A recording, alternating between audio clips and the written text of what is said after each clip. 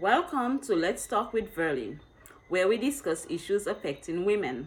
Today, we will discuss the red flags of domestic violence. So, what does domestic violence look like?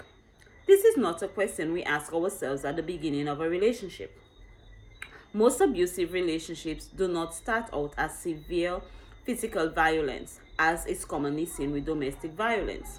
Abusive partners are often charming and nearly perfect in how they display affection for their partners.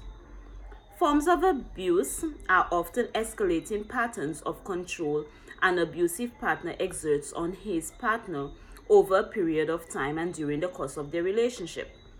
Domestic violence doesn't look the same in every relationship, but oftentimes there are signs or red flags which you can learn to identify that are commonly associated with the level of power and control an abusive partner tries to maintain over their partners.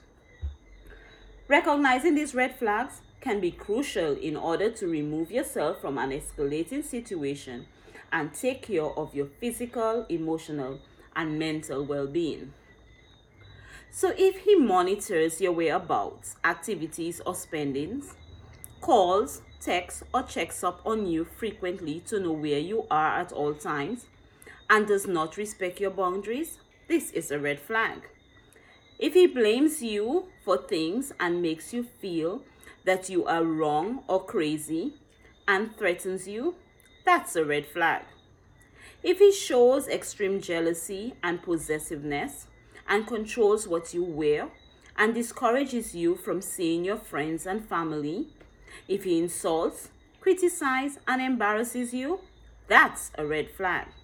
So if you or someone you know maybe experiencing one or more of these red flags, reach out to our social transformation unit or email us at verlynrichards@gmail.com.